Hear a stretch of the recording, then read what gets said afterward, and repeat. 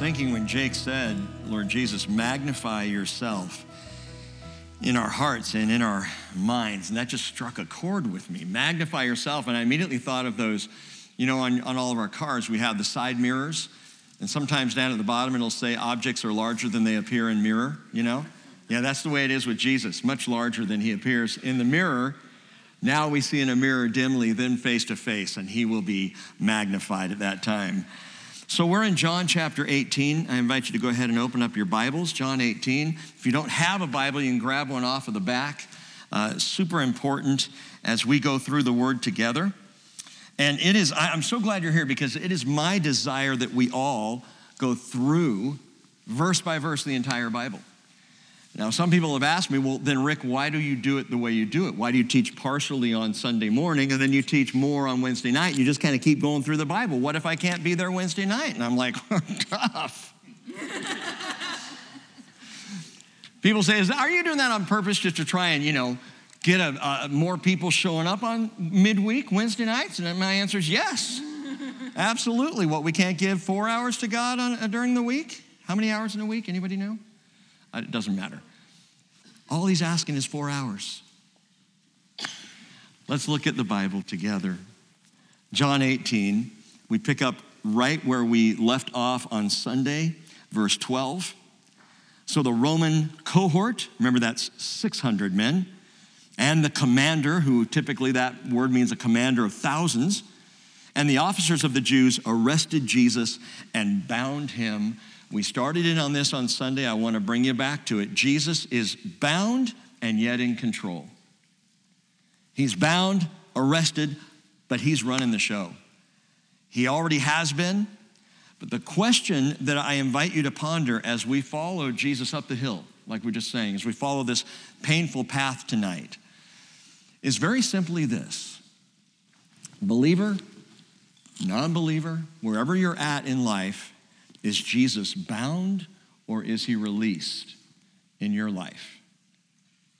Is he bound or is he released? And that's entirely up to you. Verse 13, after binding him, they led him to Annas first, for he was father-in-law of Caiaphas, who was high priest that year. Now, Caiaphas was the one who had advised the Jews that it was expedient for one man to die on behalf of the people. Remember that?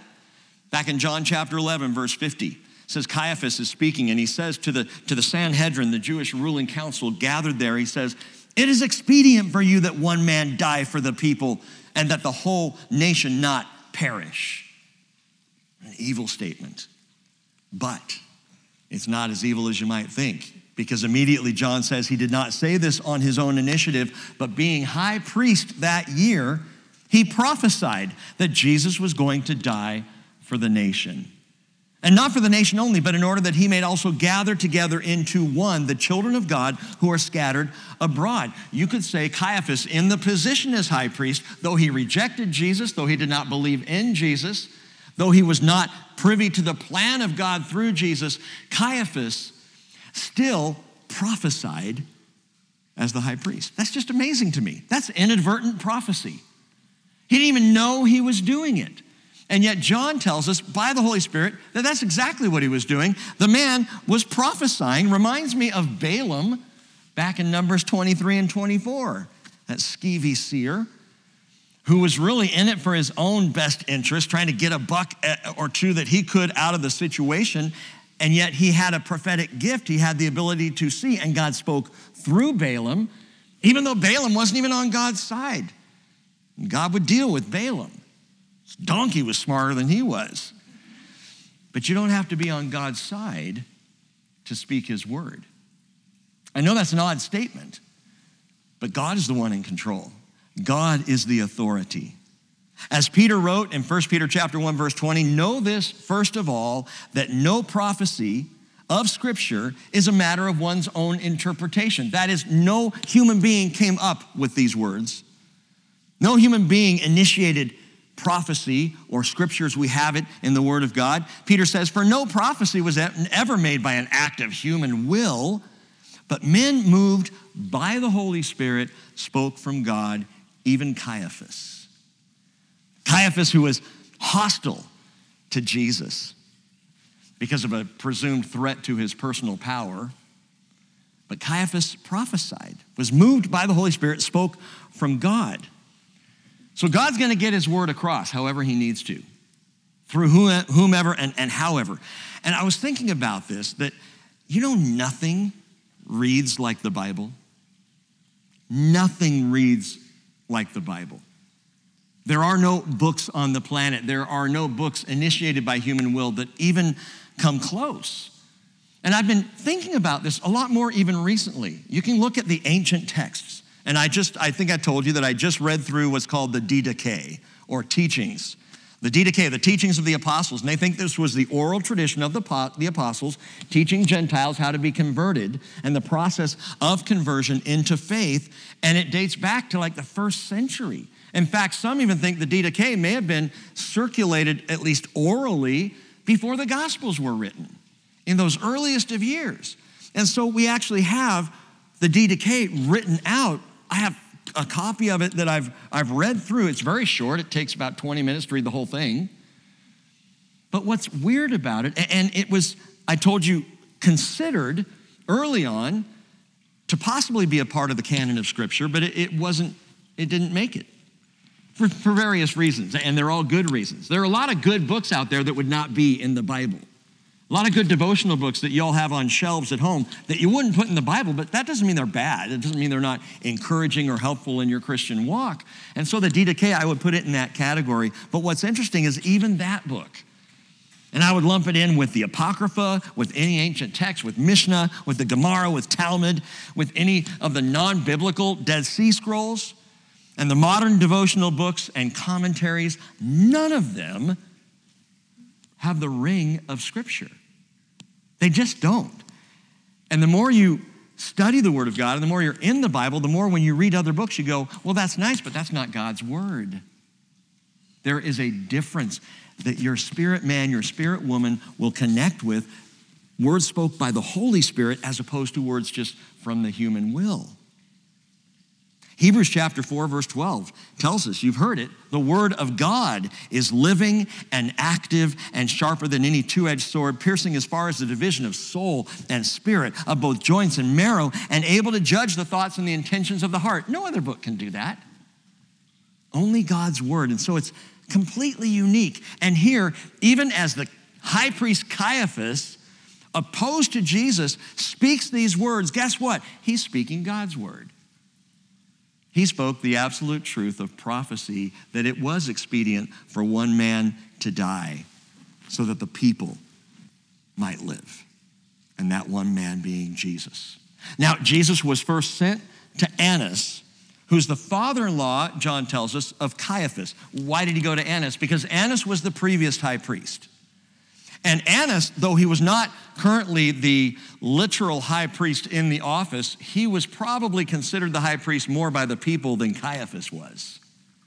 He's the previous high priest, but he was deposed by Rome itself. Rome came in, they deposed Caiaphas. He was high priest from 6 to about 15 AD. And then Rome said, yeah, we don't like this guy. We're going to set someone else up. And they set up Caiaphas. I'm sorry, did I say Caiaphas? Annas was high priest from 6 to 15 AD. And Rome said, no, we don't want him. And so they set up Caiaphas.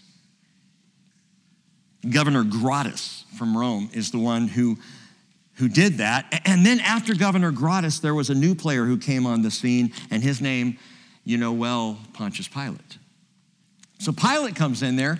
Annas has been deposed. Caiaphas is now, his son-in-law, is now set up as the high priest.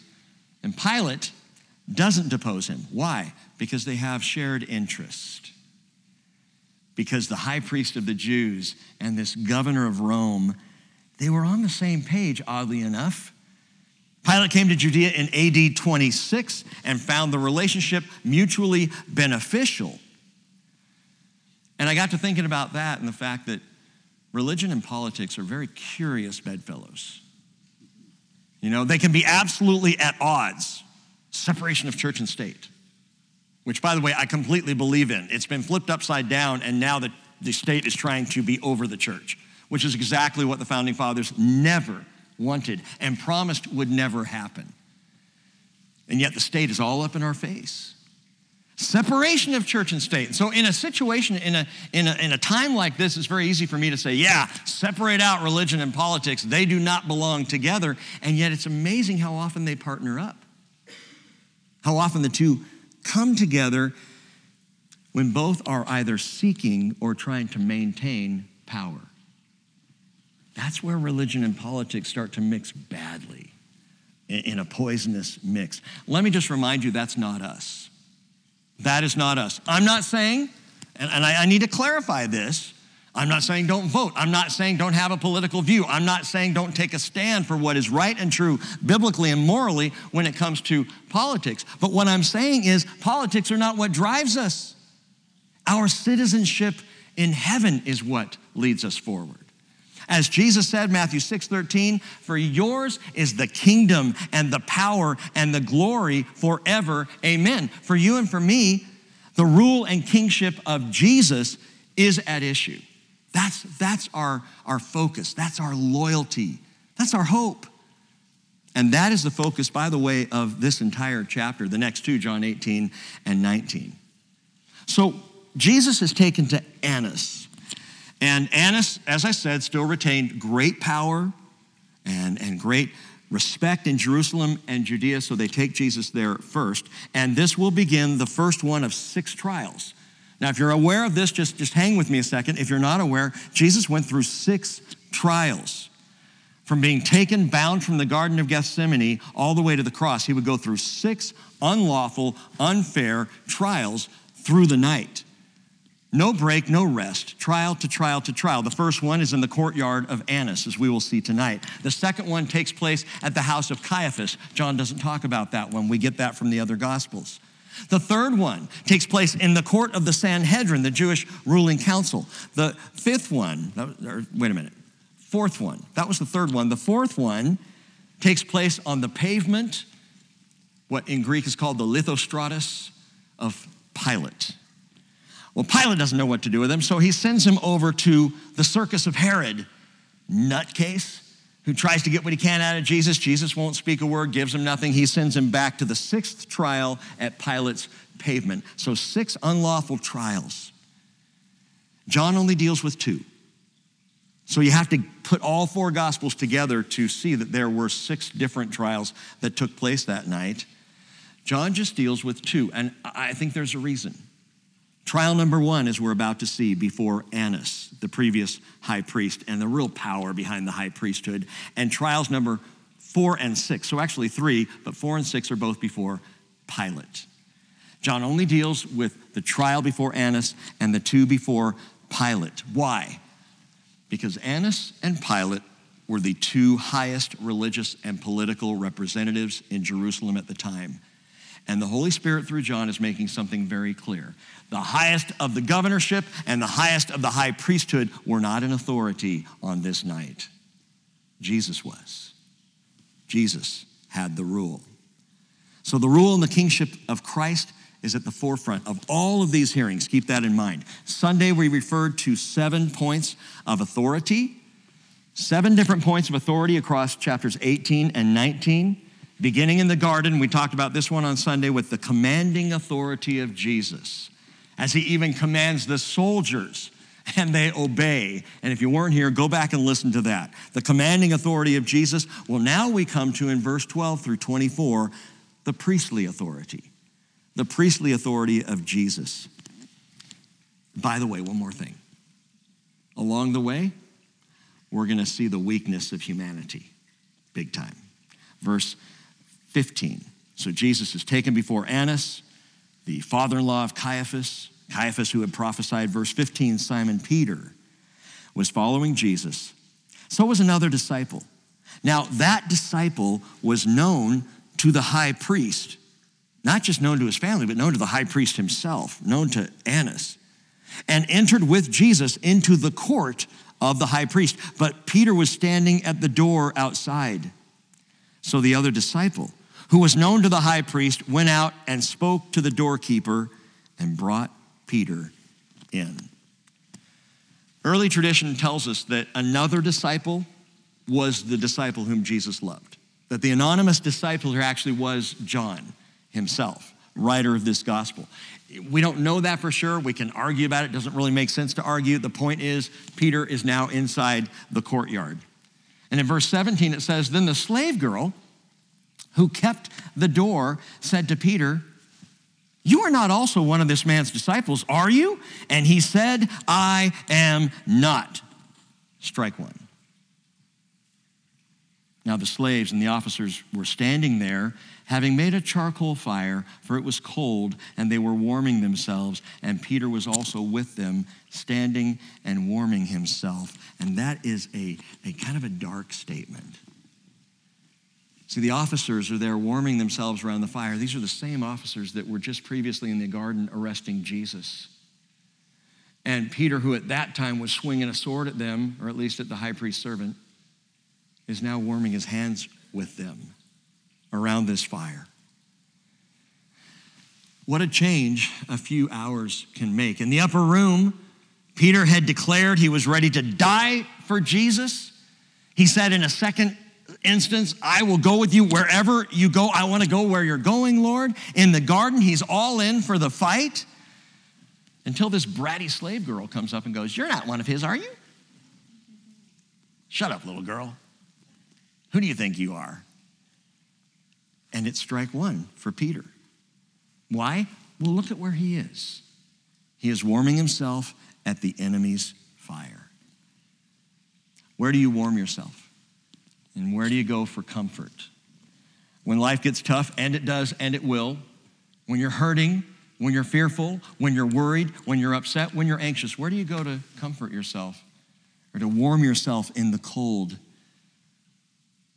Psalm 1 verse 1 says, how blessed is the person who does not walk in the counsel of the wicked, nor stand in the path of sinners, nor sit in the seat of scoffers. But his delight is in the law of the Lord, and in his law he meditates day and night. Peter is now standing in the path of the sinners. He's about to take his seat with the scoffers. He's just 2 denials away from a deafening rooster crow. In verse 19, the high priest then questioned Jesus about his disciples and about his teaching. Jesus answered and said to him, I've spoken openly to the world. I was taught in synagogues and in the temple where all the Jews come together, and I spoke nothing in secret. Why do you question me? Question those who have heard what I spoke to them. They know what I said.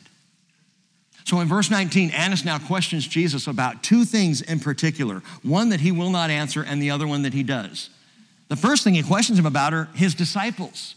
He questions him about his disciples. Name names. I want to know who's in this with you. And Jesus will not throw anybody under the ox cart. Jesus doesn't turn anybody in. He speaks not a single word about his disciples.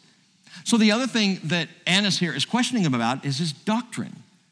What's your teaching? What's your doctrine? What do you say? Jesus covers his disciples with silence, and then he confirms the accessibility of his teaching. My teaching's been out there for 3.5 years. You can know exactly what I think, what I would say. I've told y'all before, one reason why I will never run for president, and there are many reasons, but one is there's no way I could. I've got 18 to 19 years of teaching backlog. They'd find something on me like that. Did you hear what he said? Jesus says my word's out there. You could hear my word. In fact, to anyone who has an ear, even Malchus, let him hear my word. It's been out there. I've been open. I've been teaching. I haven't hidden anything. And it makes me think that had Annas been at synagogue or in the temple with Jesus, he might have heard this stuff. And there are 2 possibilities there. Either Annas didn't go to church, in which case he really needed to, or he had been there but had never really heard Jesus. I suspect that Annas had heard the words coming out of Jesus' mouth, that Annas had seen Jesus in the temple courts, had heard him teaching the people. But I don't think Annas ever heard a word that he had to say. And it convicts me because I think about the fact that we can go to church and still not hear Jesus. We can go to temple and not hear anything he's saying. Don't go to church and ignore Jesus. Don't go to church for some traditional reason. You go to hear him. You go to see him. You go to know more of him and to draw close to him.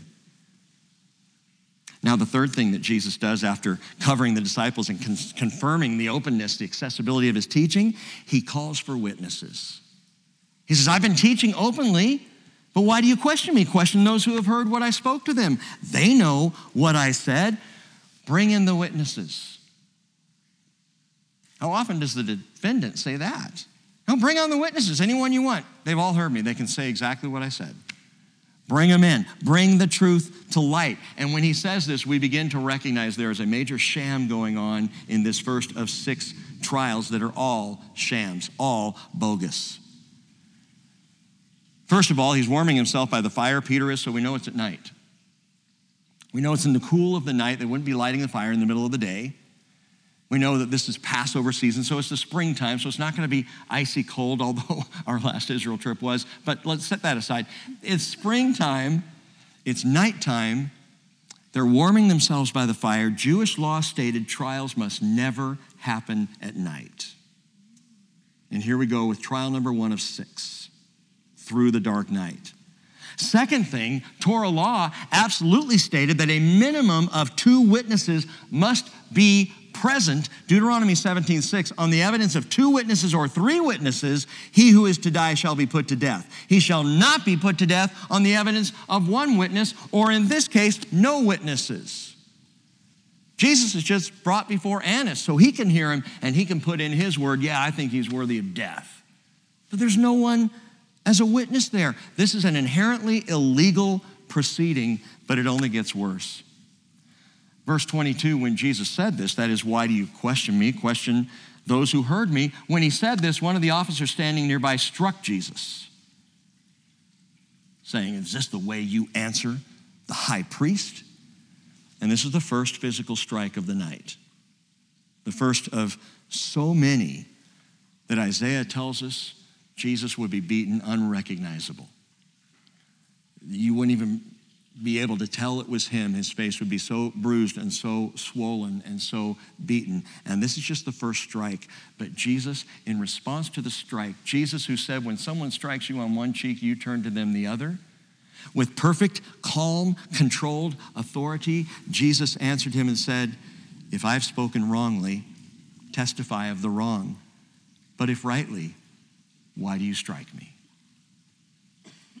So Annas sent him bound to Caiaphas the high priest. Why? Because Annas must have realized he was in over his head. He didn't know what to do with him. Good thing, I'm deposed. Send him to the other guy. So he sent him on to Caiaphas. The priestly authority of Jesus. He stands before the highest, most recognized and respected high priest of Israel. And Annas didn't know what to do. Jesus had the priestly authority. Hebrews chapter 3, verse 1, therefore, holy brethren, partakers of a heavenly calling, consider Jesus the apostle and high priest of our confession. Hebrews chapter 4, verse 14, therefore, since we have a great high priest who has passed through the heavens, Jesus, the Son of God, let us hold fast our confession. Keep that thought in mind, our confession. Verse 25, now Simon Peter was standing and warming himself. So they said to him, you are not also one of his disciples, are you? He denied it and said, I am not. Strike 2. Strike 2. One of the slaves of the high priest, being a relative of the one whose ear Peter cut off, said, did I not see you in the garden with him? And Peter then denied again, and immediately a rooster crowed. Strike 3, he's out. And it's just as Jesus said. Luke tells us in that moment, and this to me is one of the more emotional moments in the whole Passion. Luke tells us, chapter 22, verse 61, the Lord turned and looked at Peter.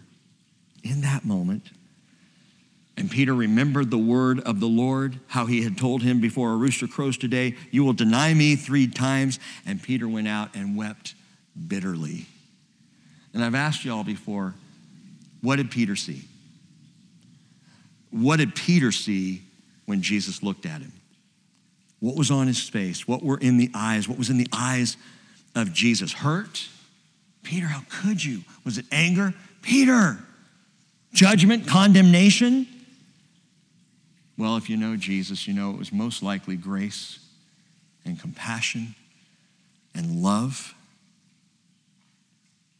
The way we answer that question, by the way, what did Peter see? When Jesus turned and looked at him, and in fact, when you read that in Luke, the Lord turned and looked at Peter the moment he denied him. When you read that, what's your first answer? First thing that comes to mind about how Jesus looked, that will say a lot about where you're at in your relationship with Jesus. Oh, he looked at him with judgment. Well, you're probably feeling judgment. He looked at him with condemnation. Well, you probably think that's the way Jesus sees you.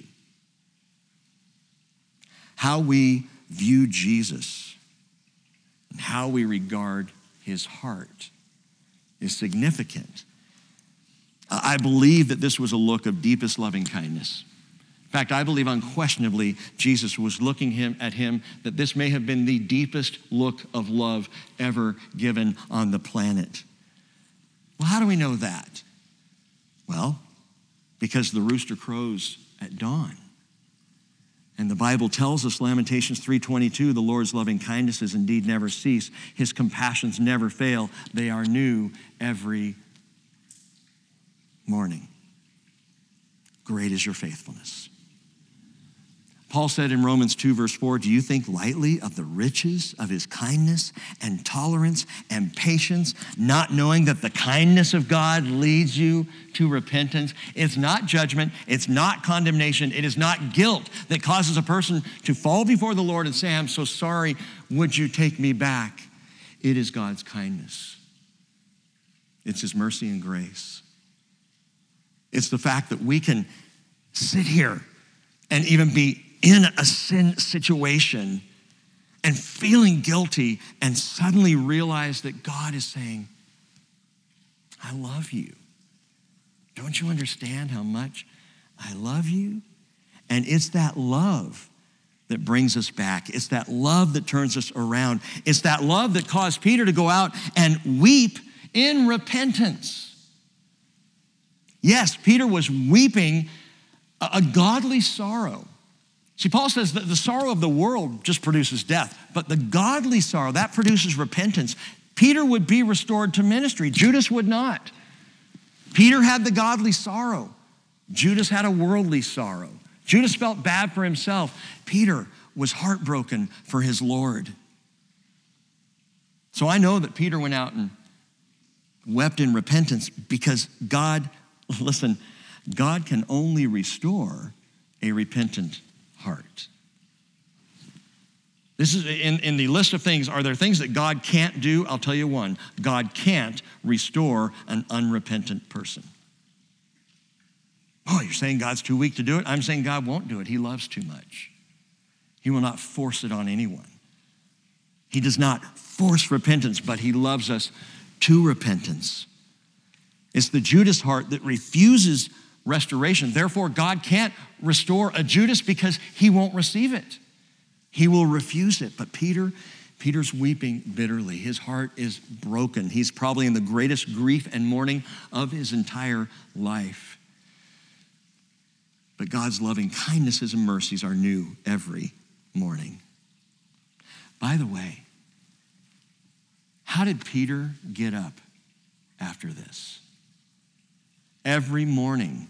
He didn't have those alarm clocks like we had like back in the 80s. I hated that. Hated it. It was brutal. Torture.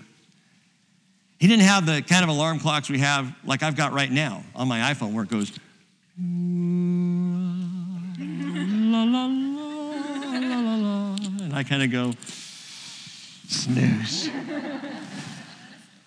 How did Peter wake up every morning? The rooster. For the rest of his life, he would hear the rooster crow every day. But I'll tell you what, because God's mercies are new every morning, I think it moved from being an alarming sound to a reminder of the grace of God. That Peter would hear the rooster crow and go, thank you, Jesus. Thank you, Jesus. We need that. We need that daily reminder of a loving kindness that is new every morning and a God who is forever faithful to forgive our sins and restore. Verse 28. Well, then they led Jesus from Caiaphas into the praetorium. Okay, so he's now gone from Annas, trial number 1, to Caiaphas, trial number 2, now to the praetorium. And it was early, and they themselves did not enter into the praetorium so that they would not be defiled, but might eat the Passover. The most likely site in Jerusalem loomed large over the northwest corner of the Temple Mount. It's called the Fortress of Antonia. We visit it every time we go to Israel. By the way, we have flyers, and anyone who's interested in going with us to Israel in May, grab a flyer. It's going to keep that before you. There's still room. Starting to fill up, but there's still room if you want to go on that tour. We go to the Fortress of Antonia. We go to this very place. We see some things there that are stunning realities that John describes, and I can't tell you about that now. I'll tell you next week. But in the Fortress of Antonia, this is where the governor would go. This fortress was built by Herod as a nod to Mark Antony. Fortress of Antonia's fortress, Mark Antony's fortress. Now, side note, they go into the praetorium, which is the Fortress of Antonia, and there's a recent suggestion out there. Maybe you've heard it if you're into this kind of thing. You get all your information from YouTube. A recent suggestion that the Temple Mount today was not the location of the Jewish temple, but it was actually down south in the city of David. The real temple was. And that kind of became a buzz. Actually, 4 or 5 years ago, it was like, whoa, hey, maybe we were wrong. Maybe it's not on the Temple Mount. And I remember talking to Roni about it and saying, Rick, no, Rick, the evidence is too strong at the Temple Mount. And it truly is. You start to go around it and recognize what's been dug up and what the archaeological excavations all the way around the Temple Mount. The temple was there, unquestionably. But one of the things that people brought up is they say the Fortress of Antonia would be way too small to house a Roman garrison. Well, let me just explain something. The Bible never says that there was a Roman garrison stationed in the Fortress of Antonia.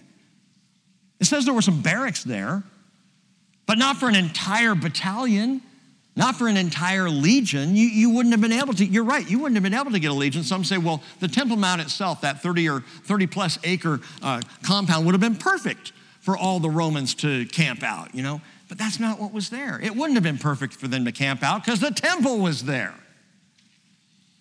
What about this Fortress of Antonia not being big enough? Well, again, the Fortress of Antonia, the praetorium, we have it translated praetorium. In the Greek, it's praetorion. And it means a general's tent in a Roman encampment. Or in the case of the Fortress of Antonia, it's HQ for the governor. It's the governor's residence while in Jerusalem. But guess what? Pilate did not reside in Jerusalem. Pilate liked the seaside. He was a beach guy. And so his residence was in Caesarea Maritima up on the sea. That's where Pilate and most of the Roman leaders stayed when in Judea. The only reason Pilate was in the Fortress of Antonia, that was a place where he could go and stay when he was in Jerusalem, and he had to be in Jerusalem on Passover or the Feast of Booths or any of the Jewish feasts. He had to be there. There had to be a strong Roman presence to put down any kind of uprising. So Pilate is staying in the Fortress of Antonia. This is his residence, his apartment, if you will, there in Jerusalem for when he had to be there among all those Jews, which he didn't really like to do. But by the way, verse 28 gives us another really stunning case of what some have called Johannine irony, the irony in the Gospel of John. Listen to verse 28 again. They led Jesus from Caiaphas into the praetorium, and it was early, and they themselves, that's the Jewish leaders, did not enter into the praetorium so that they would not be defiled, but might eat the Passover. How ironic. Carson writes, the Jews take elaborate precautions to avoid any ritual contamination in order to eat the Passover at the very time they're busy manipulating the Jewish system and their own law to secure the death of him alone who is the true Passover. Absolutely ironic. They will even go so far as to say, Matthew 27:25, his blood be on us and on our children. Another irony. The only way to be saved is to have his blood on us and our children. I need the blood of Jesus to cleanse me of my sin. But they said, put his blood on us. We'll take the blame, right as they're about to go into Passover, something that they did not want to defile themselves for. They wouldn't even go into the fortress. Verse 29, therefore Pilate went out to them and said, what accusation do you bring against this man? They answered and said to him, if this man were not an evildoer, we would not have delivered him to you. There's no accusation. They don't even answer the question. Well, because he's a bad guy. What do you mean, what accusation? Obviously there's one or we wouldn't have brought him. What is it? Speak up. They didn't have anything on Jesus.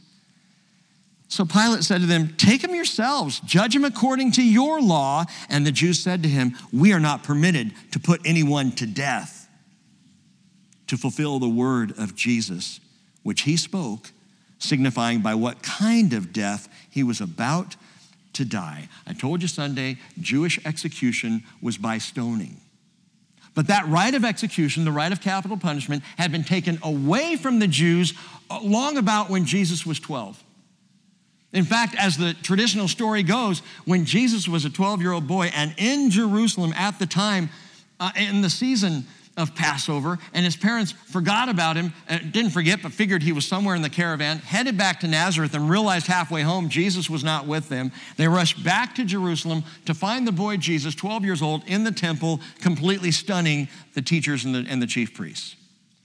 And it is said on the calendar on that weekend, Rome removed the right of capital punishment from the Jewish people. And there was weeping throughout Jerusalem. Why? Because they believed so firmly in Jacob's old prophecy from Genesis 49 that the scepter, the rule, would not depart from Judah before Shiloh came, before Messiah arrived. And yet suddenly when capital punishment was taken away, it was the final vestige of self-rule that was removed. And it said in the streets of Jerusalem that weekend that rabbis and priests were weeping. He didn't come. The scepter has been removed, but Messiah's not here. Yeah, he was. He's 12 years old sitting in your temple. It's an amazing story. But that right of execution taken away. Had Jesus been executed by Jewish law, he would have been stoned to death, but that is not how he was to die. It had to be by Roman execution, death by crucifixion, which is exactly what Jesus foretold. And this, by the way, is the third. I told you the prophetic authority of Jesus. The prophetic authority. He had the commanding authority back in the garden, the priestly authority before Annas and then Caiaphas. Now we see the prophetic authority of Jesus in that he had to die by his own word. There had to be prophetic fulfillment in his death. We see it from the Hebrew scriptures. Psalm 22:16, dogs have surrounded me. A band of evildoers has encompassed me. They pierced my hands and feet. And I always like to mention that was 1,000 years before Jesus was crucified. Isaiah 53, verse 5, he was pierced through for our transgressions. He was crushed for our iniquities. The chastening for our well-being fell upon him, and by his scourging we are healed. He was pierced, Isaiah prophesied, 750 years before the crucifixion and several hundred years before the Romans even developed crucifixion.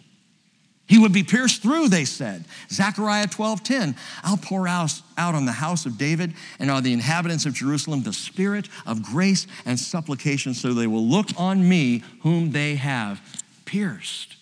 All a prophetic word.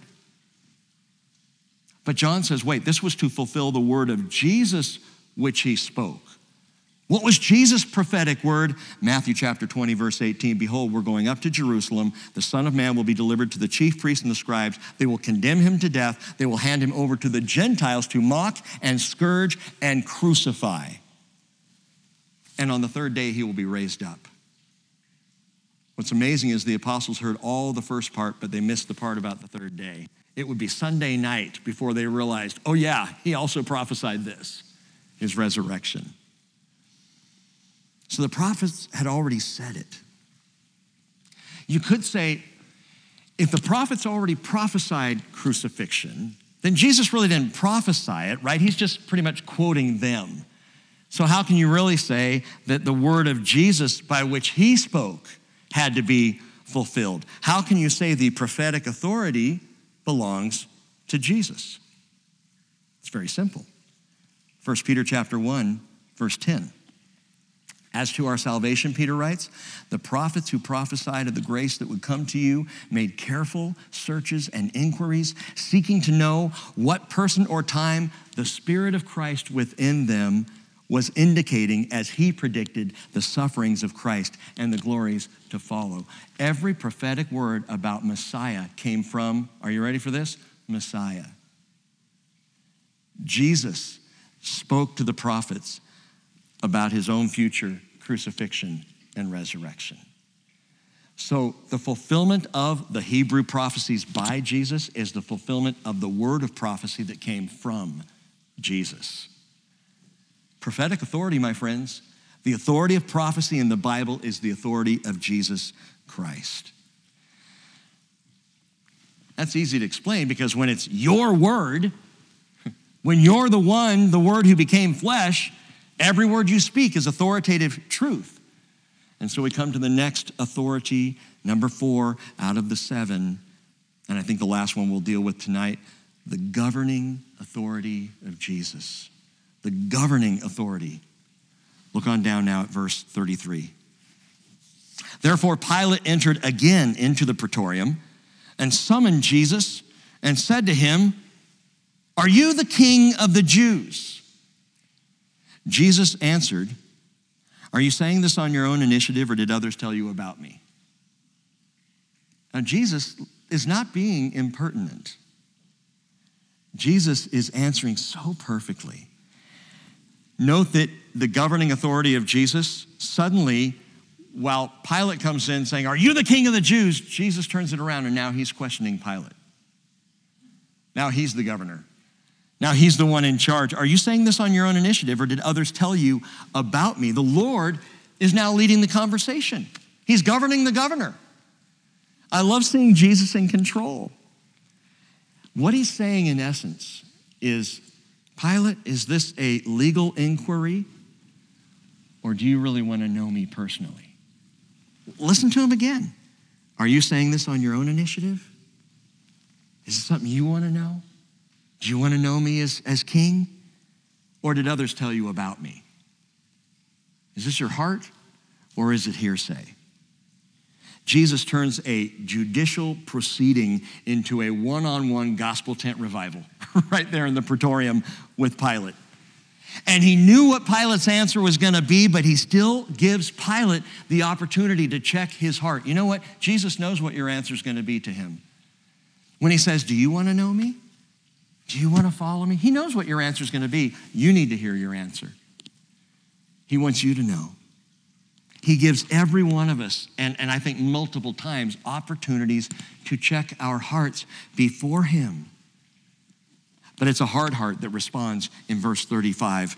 "I'm not a Jew, am I? Your own nation and the chief priest delivered you to me. What have you done?" I can almost hear my dad saying that in the background. What have you done? You know what? This is a heart question that we must all answer. Is Jesus the king? Is Jesus your king? Or are you just here because others said you should be? Is this on your own initiative or is it coming from someone else? We got to own this. You've got to own your faith yourself. Don't lean on, don't look to, don't trust in anybody else to be the substance of your faith other than Jesus. You have to own him. You have to choose him. And he's given Pilate that exact opportunity. I mean, this is the heart of the gospel. If you confess with your mouth Jesus as Lord and believe in your heart that God raised him from the dead, you will be saved, Romans 10:9. And no one's going to stand before Jesus and say, "Well, Mama told me that Jesus was Lord." Yeah, but did you receive him? Did you believe him? Is he your Lord and King?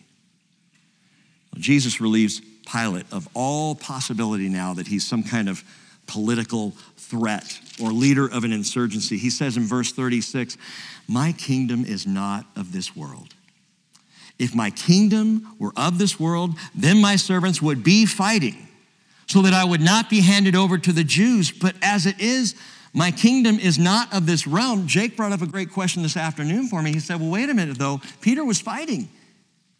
He was fighting there in the garden. Listen again to what Jesus says. If my kingdom were of this world, then my servants would be fighting. There would be a battle underway right now. There would have been a bloodbath in the Garden of Gethsemane. He says they would be fighting so I would not be handed over to the Jews, but as it is, my kingdom is not of this realm. Do you know why Peter drew his sword in the garden? Because he was still thinking that Jesus' kingdom was of this realm. He didn't realize the kingdom is not from here. It is not of this realm. Now, Jesus is not denying a future earthly kingdom, as in the prophesied millennial age that is to come, that is clearly laid out in Hebrew prophecy. It is clearly laid out in the New Testament. And read Revelation 20 if you're still not sure, of the 1,000-year millennial reign of Jesus Christ on the earth from Jerusalem. The Bible is absolutely clear. But Jesus is saying something bigger than this. When he says, my kingdom is not of this world, note this, 3 quick things. His government is not temporal. Jesus' government is not temporal or temporary. Every other nation, empire, kingdom, and realm has and will come and go. Every one rises up strong, glorious. Babylon, the Medes and the Persians, Greece, Rome, America. Every nation rises up strong to some point and falls. My kingdom's not temporary. It's not like that. It's not of this realm. Christ's kingdom is eternal, and once firmly established, it will never fail. It can't. It cannot fail.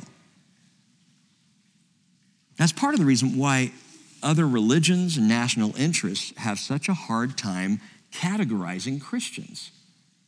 They've tried to give us little boxes and definitions and to clarify what it is that we're about. Oh, you Christians, you're all of this ilk. I've told you before, and it really bugs me, we're not a voting class. You vote the word. You vote morality. You vote what you know the Lord is telling you, but we're not going to gather together and go down to the voting booth and all vote the same thing because we're lockstepping because that's our people. It's not who we are. We cannot be categorized. I love that because it makes us really kind of, the word's not insidious, but it's kind of like that. We slip in and out of every culture. We're all over the world. We got our people among the Iranians. We got our people in North Korea. And we've got our people everywhere. People who follow Jesus, believe in Jesus, love Jesus, and the world does not know what to do with that. All these people who are co-citizens, Christian and Canadian. I mean, it's everywhere. Daniel said in chapter 2, verse 21, he removes kings and establishes kings. But Daniel 2:44, the prophet said, in the days of those kings, that's Babylon, Nebuchadnezzar, and the Medes and the Persians, and Greece and Rome, in the days of those kings and beyond, God will set up a kingdom which will never be destroyed, and that kingdom will not be left for another people. It will crush and put an end to all these kingdoms, but it will itself endure forever. So what's different about Jesus' realm, Jesus' kingship authority, is it depends not on the institution or the location, it depends on the king. It depends on him. Presidents in America come and go. They will, every 4 to 8 years. Mark my words on it. It's happened over and over in my lifetime. It's amazing. At least until the Great Reset. I'm kidding. I hope. Presidents come and go. We have one king. His name is Jesus. He does not come and go. He comes again, and he will remain king forever. This is eternal life, John 17:3, that they may know you, the only true God, and Jesus Christ, whom you have sent. Jesus Christ, the same yesterday and today and forever. Hebrews 13, verse 8. So it's not what, but who do we hang our hopes on? It is not a philosophy. It's not an organization. It is Jesus Christ and Jesus Christ alone. 1 Peter 2:6, for this is contained in Scripture. Behold, I lay in Zion a choice stone, a precious cornerstone, and he who believes in him will not be disappointed. So Jesus could be saying to Pilate, if you're asking me if I'm a threat to Rome, relax. My kingdom goes far beyond the age of Rome. My kingdom is way bigger than Rome. Objects are larger than they appear in your mirror, Pilate. And Jesus is magnified here. There's something else that many Christians still need to learn. That not only is Jesus' government not temporal or temporary, his government is not political. It's not political. He says, my kingdom is not from here. That is from this realm, of this realm. What does that mean? Of this realm in the Greek is entheuthen. And it means my government is not on this side and that side. My government is not literally in this hand or that hand. Or you could say, my government is not on one side or the other. That's not my government. Of this realm, it's not on this side or that side. I think of Revelation 22, verse 2, which says, on either side of the river was the tree of life, bearing 12 kinds of fruit, yielding its fruit every month, and the leaves of the tree were for the healing of the nations. Figure that one out. The tree of life is on both sides of the river. I don't know, it's not like a canopy approach. It's like a big banyan tree there. Not a Steve Banyan, but a banyan tree like they have in Hawaii. Is that the deal? I don't know. It's on both sides. It's bigger. Jesus' realm doesn't take sides. Jesus' realm is the side, period. This fall, we're going to watch Joshua learn about that. Let me just give you a little sneak peek.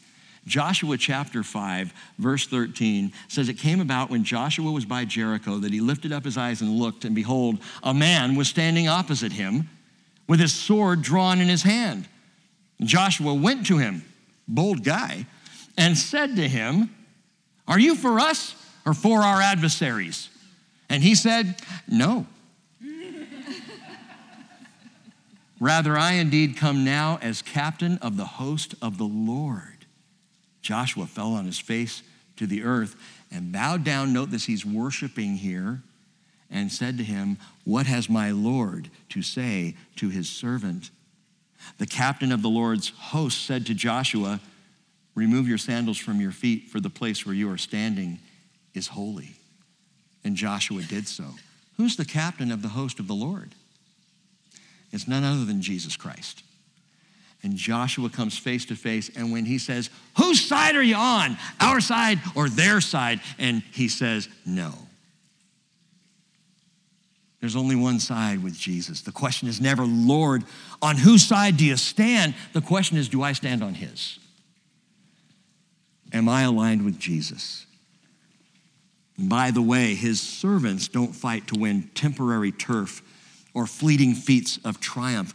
We fight to save lives. That's our fight.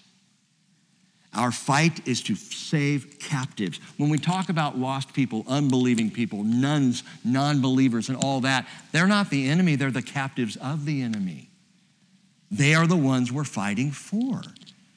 They're the ones that we are to love and to reach out to and not to isolate ourselves from. And so his government is not temporary. His government is not political. Jude 22 tells us, have mercy on some who are doubting. Save others, snatching them out of the fire. And on some have mercy with fear, hating even the garment polluted by the flesh. So yes, we hate sin and immorality and darkness, but we recognize those caught up in it are not the enemy, but are the captives.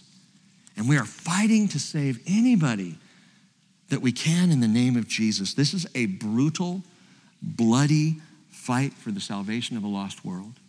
And my friends, those are not simply metaphorical words. Have our second suicide this summer happened this week. And I'm just brought to the reality that this is a very real fight that we are engaged in. That lives are being lost to the deceit and the lies and the wickedness of the devil. And we need to recognize that and fight against that with the love and compassion and grace of Jesus Christ. This is a real war that we're engaged in.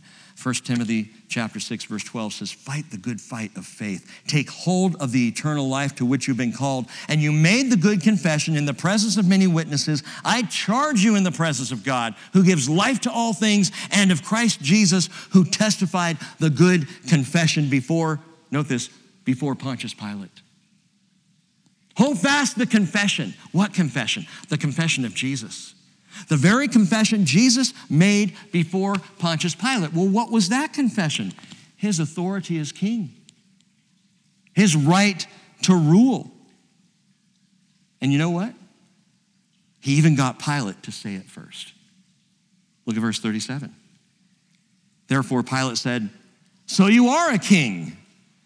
And Jesus answered and said, you said it. Now I know your Bible says you say correctly that I am a king. But literally, the Greek phrase there is sylagase. So you are a king, sylagase, is what Jesus said, which is to say, you said it. As you say. Yes, as you just said. This, by the way, this phrase, you said it, sylagase, is confirmed in Matthew 27, verse 11, Mark 15, verse 2, Luke 23, verse 3. In all four cases in the Gospels, Pilate says, so you're a king? And Jesus says, right on. Sylagase, you said it. The first coming presence of Jesus on earth testified, confessed, if you will, his divine authority. It all culminates to this point. Yes, he is the king. It established his right to return and rule.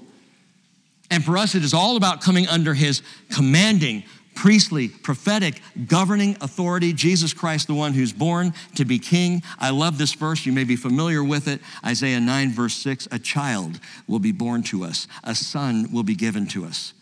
And the government will rest on his shoulders. And his name will be called Wonderful, Counselor, Mighty, God, Eternal, Father, Prince of Peace. And I say each one of those words individually because as Isaiah prophesied, each one is a noun.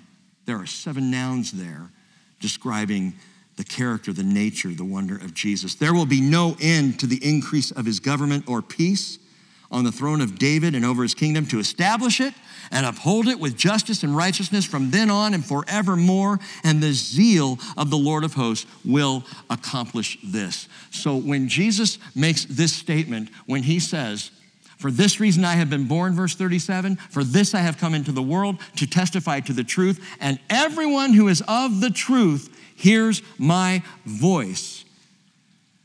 Man, that gives me such peace. Because I realize that not only is his government not temporary, and that his government is not political, it's also not relative. The government of Jesus is not relative. That is, it is absolute, unquestionably absolute. If you desire truth, guess what? In Jesus, you'll get it. If you really want to know truth, if you're one who is of the truth, you're going to hear his voice. Blessed are those, Matthew 5, 6, who hunger and thirst for righteousness, for they shall be satisfied. And just remember this, truth is not a construct, a thought, or a hypothesis. Truth is not how you see it or what I make of it. In fact, truth is not an it at all. Truth is Jesus. Are you listening to his voice? Everyone who's of the truth hears my voice. Are you listening to his voice? There's a lot of political noise. There's a lot of religious unrest in Jerusalem. And for all the professional self-interest in Pilate, in all that clamor, Pilate couldn't hear the truth. He just couldn't even hear it. It's very sad to me, Pilate's state. He couldn't hear or see the truth, though the truth was right in front of him. Pilate said to him, what is truth? What a devastating statement. What is truth? Pilate's the ancient governor with the postmodern progressive mentality. What is truth? What is your truth, my truth? What really is truth anyway? And so he walks out on the truth. Like so many people after him who will stand right face to face with Jesus, or perhaps with you declaring Jesus, sharing who Jesus is, and they'll go, what is truth? That's your truth. I've got my truth. Jesus' government is not relative. It is absolute. Wow. Pilate knows Jesus is innocent. I mean, it goes on. He said this, and he went out again to the Jews, and he said to them, I find no guilt in him. He knows Jesus is innocent, but he can't see the truth. Verse 39. But you have a custom that I release someone for you at the Passover. Do you wish then that I release for you the King of the Jews? And so they cried out again, saying, not this man, but Barabbas. Now Barabbas was a robber. Okay, one more thing tonight. You've got to hear this. First of all, robber probably doesn't do it justice. I always think of my brother. I think I've told this story before. Ron, maybe you all have heard this. He went into elementary school, and one weekend, I think we were at home on a weekend, he saw in a movie someone use the phrase, that's murder! That's murder! And Ron thought, that is so cool. He's in elementary school, understand, 4th, 5th grade, and he's like, I'm gonna go use that at school on Monday. And I heard him in the house, I remember this practicing, that's murder. You know, I'd take the cereal box and he'd go, that's murder! And so he's practicing, getting ready for school, goes to school, Monday morning, comes into the classroom, someone does something and Ron cries out, that's robbery!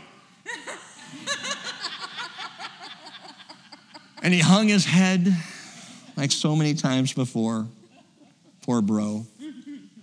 Barabbas was a leistes in the Greek, a leistes, which means a terrorist. He had been involved in an insurrection that resulted in murder. That's why he was on death row. He wasn't just a robber. He wasn't just stealing off the streets. He was an insurrectionist. He was a fighter. The word can also be used of a guerrilla fighter, which is interesting because people say, you know, depending on what side you're on, the person's either a guerrilla fighter or a terrorist. A terrorist is someone who unfairly and unwisely takes life, you know. A terrorist is someone who straps a bomb belt around their waist and blows themselves up to take out as many people as possible. That's not a freedom fighter or a guerrilla, by the way. That's a terrorist. Barabbas was a terrorist. Barabbas' name is Hebrew. Bar Abba. Bar Abba. Bar meaning son of, Abba, father. Barabbas means son of the Father. Son of the Father. Origen, who was a brilliant thinker in the 200s, so the 3rd century AD, he's been deemed by some a heretic. I think his thinking got out ahead of him, but he was an early witness, an early Christian. He declared some things that I would disagree with, but he stated very clearly, and an early Christian tradition tells us the first name of Barabbas, the first name of son of the Father was, brace yourselves, Yeshua. Shall I release to you Yeshua, son of the Father, or Yeshua, son of the Father? Who do you want? Matthew's description of this moment is even sharper in contrast. As Pilate says, Matthew 27:17, who do you want me to release for you? Barabbas? Jesus Barabbas? Or Jesus who is called Christ? Which one do you want to have released? Murderer or Messiah? Robber or redeemer? Insurgent or savior? They chose Barabbas. All 4 Gospels name him, which is interesting. All 4 call him out. Some have actually suggested maybe it's like Malchus, maybe, and we don't know for sure about Malchus either, but maybe both Malchus and Barabbas are named in the Gospels because both Malchus and Barabbas eventually came to repentance and bowed to Jesus as Lord and Savior. So they were known in the early church, so perhaps, maybe. But the point of naming Barabbas in all 4 Gospels is not what happened to Barabbas. It's to focus on a choice. That the people then, as people now, have a choice. We will knowingly choose either Jesus, the Christ, the Son of the living God, as our Lord and Savior, our King, our authority, the ruler over us, or we will choose the murderer.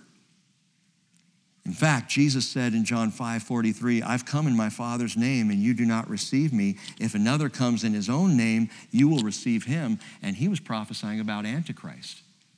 We're looking to a time not far from now when the world will fall head over heels for Antichrist, choosing him, a murderer, an insurrectionist, an evil dude, Satan-possessed, over Jesus, the true Son of the Father.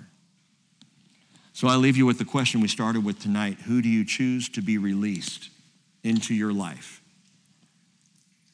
If your words say, I choose Jesus Christ, then what do your actions say? Are they lined up? Is there integrity between what you speak and what you do? I choose Jesus, the Christ. And with that, do you release Jesus in your life every day to be about his business?